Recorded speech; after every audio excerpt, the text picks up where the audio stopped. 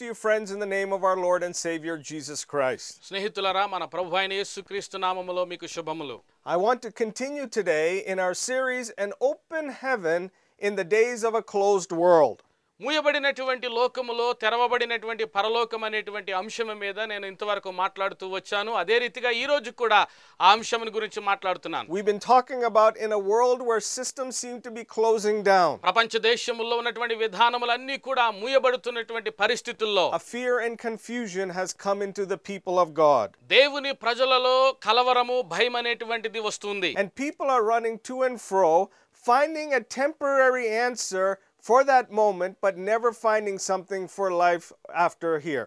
అయితే ఆ ప్రజలు వారికి ఆ కాలములో ఆ దినమునకు సంబంధించినటువంటి జవాబు కొరకే వారు ఎదుగుతున్నారు, కానీ నిత్యత్వము కొరకైనటువంటి జవాబును వారు పొందుకోలేని పరిస్థితుల్లో ఉంటున్నారు. And we said that the answer to this is an open heaven that will change everything. అయితే ఇటువంటి పరిస్థితులకు జవాబు ఏంటంటే తెరవబడినటువంటి పరలోకము. Because an open heaven is a place or an atmosphere where there's two-way traffic between heaven and earth. తెరవబడినటువంటి పరలోకం అనగా పరలోకానికి భూలోకానికి వెళ్ళుట వచ్చుట అనే రీతిగా ఉంటుంది. That God speaks and calls to us from heaven. అనగా దేవుడు పరలోకాను నుండి ఆయన పిలవడం, అదే విధంగా we respond to him, and his blessings, his presence come back to us. భూలోకంలో ఉన్నటువంటి ప్రజలు ఆయనకు స్పందించి ఆ రీతిగా దేవుని యొద్ద నుండి వారి ఆశీర్వాదములు పొందుకొనడం. And we found out that it is God who opens the heavens and God who closes the heavens. పరలోకమును తెరిచేవాడు దేవుడే, అదే రీతిగా పరలోకాన్ని మూసేవాడు కూడా ఆయనే.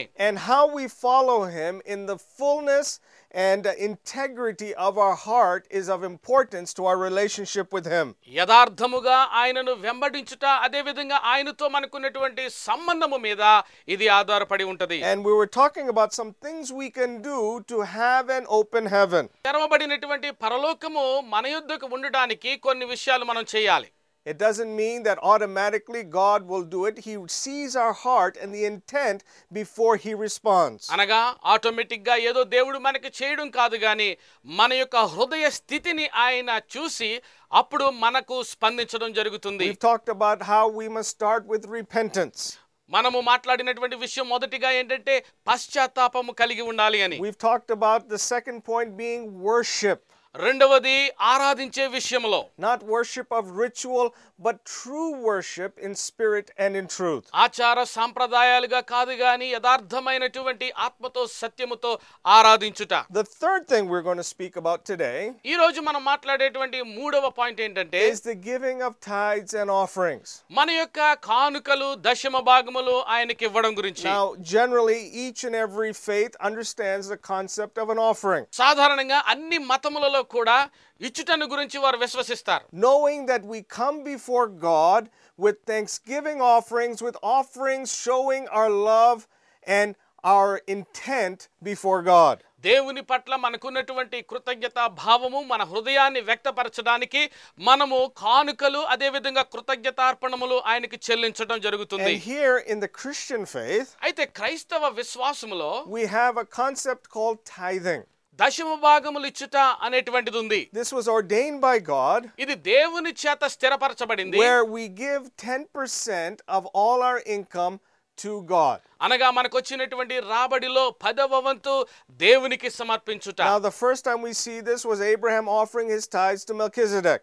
మొట్టమొదటిగా మనం చూసినట్లయితే అబ్రహాము మెల్కీసెదెకు ఏ విధంగా తన యొక్క దశమ భాగమును సమర్పించాడో చూస్తాం. Before that even we see that the sons of Adam offering their offerings to God. దానికి ముందుగా ఆదాము యొక్క కుమారులు దేవునికి ఏ విధంగా వారు దశమ భాగమును సమర్పించారో మనకు తెలుసు. But once God has established a tabernacle and the temple, the storehouse of God, he now no longer brings it to the priest, but it is to the storehouse, the temple of God. అయితే దేవుడు ఎప్పుడైతే ప్రత్యక్షపు గుడారమును అదే విధంగా దేవాలయమును నిర్మించాడో ఆ దేవుని యొక్క ఇంటిలోనికి దశమ భాగములు తీసుకుని రావడం దేవుడు ఏర్పాటు చేశాడు. You can give offerings to a man of God. దేవజనునికి ఆ యొక్క కానుకలు ఇవ్వచ్చు. That's up to you. That's your personal preference. నీ వ్యక్తిగతంగా నీవు దైవజనునికి ఇవ్వడం అనేది నీ ఇష్టం. When you're generous with anyone, God will bless you. నీవు ధారాళంగా ఇస్తే దేవుడు ఇంకా ఆశీర్వదిస్తాడు. But the tithes is 10% of your income belongs to the local church or to the storehouse where you worship. అయితే దశమ భాగము ఆ 10వ వంతు అనేది దేవుని మందిరములో ఉండవలసినది, దేవుని యొక్క ధన నిధిలోనికి వెళ్ళాలి. The book of Malachi, the 3rd chapter, మలాకి గ్రంథము 3వ అధ్యాయము verses 10 to 12 reads like this. 10వ వచనము నుండి 12వ వచనం వరకు ఈ విధంగా వ్రాయబడి ఉంది. నా మందిరములో ఆహారముండునట్లు 10వ భాగమంతయు మీరు నా మందిరపు నిధిలోనికి తీసుకుని రండి. దీని చేసి మీరు నన్ను శోధించిన ఎడల నేను ఆకాశపు వాకిండ్లను విప్పి పట్టజాలనంత విస్తారముగా దీవెనలు కుమ్మరించెదనని సైన్యములకు అధిపతికి యెహోవా సెలవిచ్చుచున్నాడు. మీ పంటను తినివేయు పురుగులను నేను గద్దించెదను, అవి మీ భూమి పంటను నాశనము చేయవు. మీ ద్రాక్ష చెట్టు అకాల ఫలములను రాల్పకయుండునని సైన్యములకు అధిపతికి యెహోవా సెలవిచ్చుచున్నాడు. అప్పుడు ఆనందకరమైన దేశములో మీరు నివసింతురు.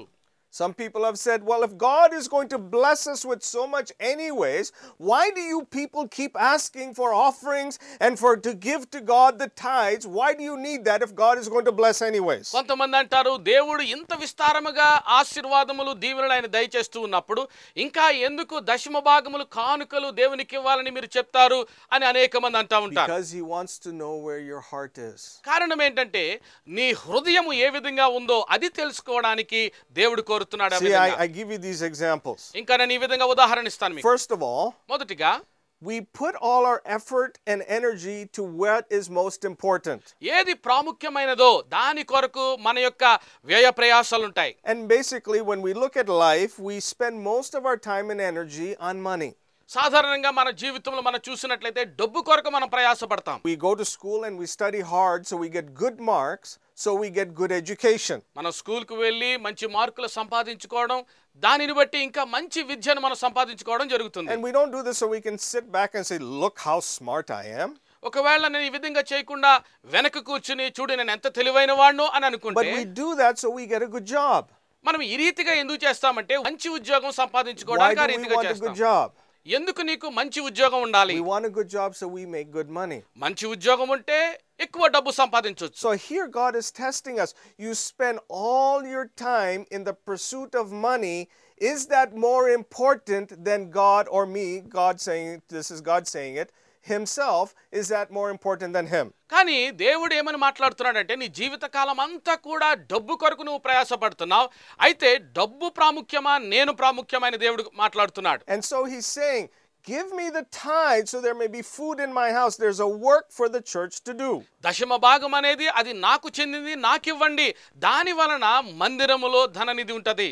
And now he's going to bless you. దానిని బట్టి దేవుడు నిన్ను ఆశీర్వదిస్తాడు. It might be money. అది డబ్బు రీత్యా It కావచ్చు, might be good health. మంచి ఆరోగ్యం It వలన might be కావచ్చు, opportunity. మంచి అవకాశాలు అయి It ఉండొచ్చు, might be peace. సమాధానం అయి ఉండొచ్చు. God knows what we want, when we need it, and where we need నీకు it. ఏది కావాలో, ఎప్పుడు, ఎక్కడ, ఏ విధంగా కావాలో దేవునికి సమస్తము తెలుసు. I give another example. ఇంకొక ఉదాహరణ When చెప్తాను. I go to take a loan for either a car or a house or something from a bank, మా బ్యాంకు నుండి ఒక కారు కొరకు లేకపోతే ఇంకొక దాని కొరకు నేను లోన్ కి అప్లై చేసినప్పుడు they want us to put down a certain down payment. మొదటిగా వారు కోరేది ఏంటంటే కొంత డబ్బును చెల్లించమని వారు చెప్తారు. Why do they want to see that? ఎందుకు ఆ విధంగా చేయాలి? Because when we give that down payment, ఎప్పుడైతే మొదటిగా కొంత డబ్బును మనం చెల్లిస్తామో we're explaining to them and telling them we are invested in this. వారికి మనం తెలియజేసేది ఏంటంటే ఈ విషయంలో మేము కొంత డబ్బును హెచ్చిస్తున్నాం అనేది మనం వారికి తెలియజేయడం జరుగుతుంది. Our effort is put in that. మన యొక్క ప్రయాస అంతా కూడా ఆ రీతిగా దాంట్లో పెట్టడం So జరుగుతుంది. now the banker knows if I give this loan, he will fulfill it. He will care for what he is doing. He will not be a risk. అప్పుడు బ్యాంకు వారికి అర్థమయ్యేది ఏంటంటే ఆ రీతిగా నీవు డబ్బు చెల్లించడాన్ని బట్టి ఆ వ్యక్తి తిరిగి డబ్బు చెల్లిస్తాడు, మేము రిస్క్ లో ఉండమని వారికి అర్థమవుతుంది. That's why we bring to God, and then he knows how to bless us where, when, and how we need it. ఆ రీతిగానే మన యొక్క దశమ భాగమును దేవునికి చెల్లించినప్పుడు దేవుడు కూడా మన సమస్త పరిస్థితులను ఎరిగి మనకు ఏది అవసరమో ఏ సమయంలో ఆయన మనకు దయచేస్తాడు. It belongs in the church. ఇది దేవుని మందిరములో సంఘమునకు చెందినది. అది దేవుని యొక్క మందిరంలో ధన నిధిలోనికి Men వెళ్ళాలి. of God, we have to be careful. కాబట్టి దైవజనులారా మనం జాగ్రత్తగా ఉండాలి. Even we must be obedient in this principle. ఇటువంటి అంశంలో మనం చాలా నమ్మకస్తులుగా ఉండాలి. The sons of Eli took the fat from the offerings and God punished them. ఏలి కుమారులు చూసినట్లయితే ఆ యొక్క మరి ఆ క్రొవ్వినటువంటి ఆ యొక్క మాంసమును వారు తీసుకున్నందుకు వారు శిక్షించబడ్డారు. God has our portion for us, but we must make sure God gets his portion. మనకు చెందినది దేవుడు మనకు అనుగ్రహిస్తాడు, కానీ దేవునికి చెందింది మనం ఇచ్చేవారుగా మనం ఉండాలి. So we give. కాబట్టి మనం ఇవ్వాలి. The fourth thing నాలుగవది for an open heaven తెరవబడినటువంటి పరలోకము కొరకు is persecution. శ్రమలు అనుభవించుట. God opens the doors of heaven when persecution comes to his people. దేవుడు తన ప్రజలకు ఎప్పుడైతే శ్రమలు వస్తాయో దానిని బట్టి తెరవబడినటువంటి పరలోకం వారికి అనుగ్రహించబడుతుంది. In the book of Acts, the 7th chapter, అపోస్తల కార్యములు 7వ అధ్యాయములో there in verses 55 through 56, 55వ వచనం నుండి 56వ వచనం వరకు, here it's talking about Stephen, ఇక్కడ స్టెఫెనుని గురించి వ్రాయబడి ఉంది. one of the first martyr there of the church. మొదటి ఆదిమ సంఘములో మరి హింసించబడినటువంటి హతసాక్షుడైనటువంటి వ్యక్తి ఆయన. And there he was, and he was being stoned to death. అక్కడ ఆయనను రాళ్లతో కొట్టి చంపివేయడం And జరిగింది. as that happened, he saw an open heaven. ఆ రీతిగా ఆయన చంపబడినప్పుడు తెరవబడినటువంటి పరలోకం ఆయన It చూస్తున్నాడు. reads like this. ఈ రీతిగా వ్రాయబడి ఉంది. అయితే అతడు పరిశుద్ధాత్మతో నిండుకునిన వాడై ఆకాశము వైపు తేరి చూచి దేవుని మహిమను, యేసు దేవుని కుడి పార్శ్వమందు నిలిచి ఉండుట చూచి ఆకాశము తెరవబడుటయు మనుష్య కుమారుడు దేవుని కుడి పార్శ్వమందు నిలిచి ఉండుటయు చూచుచున్నానని చెప్పెను. How much does the heart of God bleed when one of his own dies for the faith? తన యొక్క సొంత బిడ్డ విశ్వాసము కొరకు ఆయన చనిపోవడం దేవుడు చూసినప్పుడు ఆయన హృదయము ఎంతగా రక్తము కారుతుందో గమనించండి. So much so that we see in the scripture here, అదే రీతిగా ఈ వాక్యములో మనం చూసిన రీతిగా God stands, Jesus stands at the throne to receive him into glory. సింహాసనం యొద్ద యేసు లేచి నిలబడి తన మహిమలోనికి ఆ వ్యక్తిని ఆహ్వానిస్తూ ఉన్నాడు. The open heaven. తెరవబడినటువంటి ఆకాశం. Stephen was there standing for his faith. ఓ తన విశ్వాసము కొరకు నిలబడినటువంటి వ్యక్తిగా స్టెఫెను And కనబడుతున్నాడు. the heavens opened. అప్పుడు ఆకాశము తెరవబడింది. And God's presence was there. దేవుని సన్నిధి అక్కడ ఉంది. My friend, if you are in a place and you are persecuted for your faith, స్నేహితులారా, ఒకవేళ నీవు నమ్ముకున్నటువంటి విశ్వాసము కొరకు నీవు శ్రమను అనుభవిస్తూ ఉన్నట్లయితే there is an open heaven for you. నీ కొరకు తెరవబడినటువంటి ఆకాశము పరలోకం If సిద్ధంగా ఉంది. God chooses, he will protect you in that spot. అటువంటి పరిస్థితుల్లో కూడా దేవుడు నీకు కాపుదల అనుగ్రహిస్తా ఉంటాడు. But if you have finished your race, అయితే నీ యొక్క పరుగు పందెమును నువ్వు తుదముట్టించినప్పుడు he is standing waiting for you as you enter in. ఆయన మహిమలోనికి నీవు ప్రవేశించినప్పుడు ఆయన నిలబడి నిన్ను ఆహ్వానించడానికి సిద్ధంగా ఉంటాడు. The fifth thing for an open heaven తెరవబడినటువంటి ఆకాశము లేకపోతే పరలోకానికి 5వ విషయము is persistence. In other words, perseverance, moving forward regardless what happens. పరుగు పందెములో ఎటువంటి పరిస్థితులు ఎదురైనప్పటికీ కూడా ప్రతికూలమైనటువంటి పరిస్థితులను అధిగమించుట. Here we have a story in the gospel according to Luke. లూకా సువార్తలో ఇక్కడ ఒక కథ మనకి కనబడుతుంది. There in the 18th chapter, 18వ అధ్యాయము.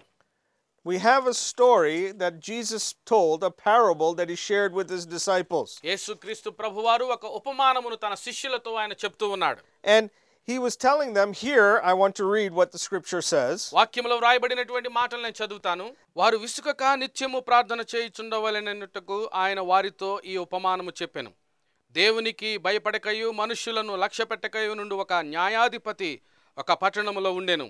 ఆ పట్టణములో ఒక విధవరాలు ఉండెను. ఆమె అతని యొద్దకు తరచుగా వచ్చి నా ప్రతివాదికిని నాకును న్యాయము తీర్చుమని అడుగుచూ వచ్చెను గాని అతడు కొంతకాలము ఒప్పకపోయెను. తరువాత అతడు నేను దేవునికి భయపడకయు మనుష్యులను లక్ష్యపెట్టకయు ఉండినను ఈ విధవరాలు నన్ను తొందర పెట్టుచున్నది గనుక ఆమె మాటి మాటికి వచ్చి గోజాడకుండునట్లు ఆమెకు న్యాయము తీర్తునని తనలో తాననుకొనెను.